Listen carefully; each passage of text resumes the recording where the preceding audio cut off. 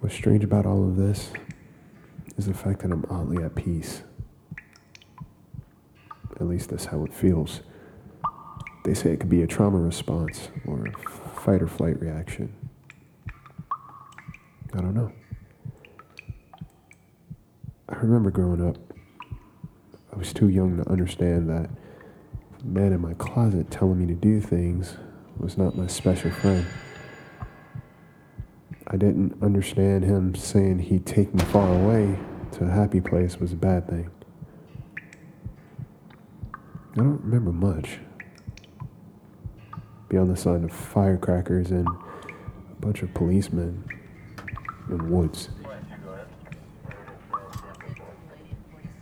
I've always been good at keeping secrets. And that may be a bad thing.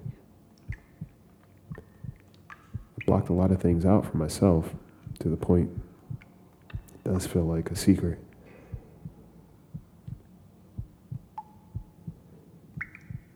I do remember that car ride with my dad. He had to dump something. He told me to just close my eyes, count to 100. It was nighttime. I knew we were on a bridge. And I heard a splash. His friend, my Uncle Harry, stopped coming around.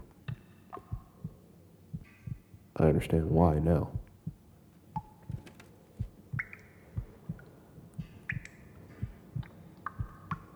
My dad called me his best friend. He kept me around for some reason.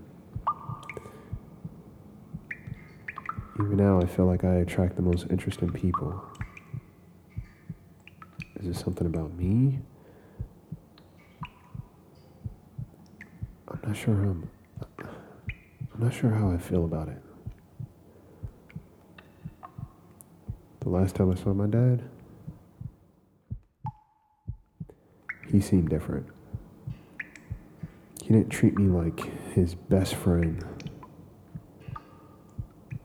but he was overly friendly. But I am glad my mom and I made it out of the house before it burned down completely. Never saw him again, though. Robbie! Always have an escape plan.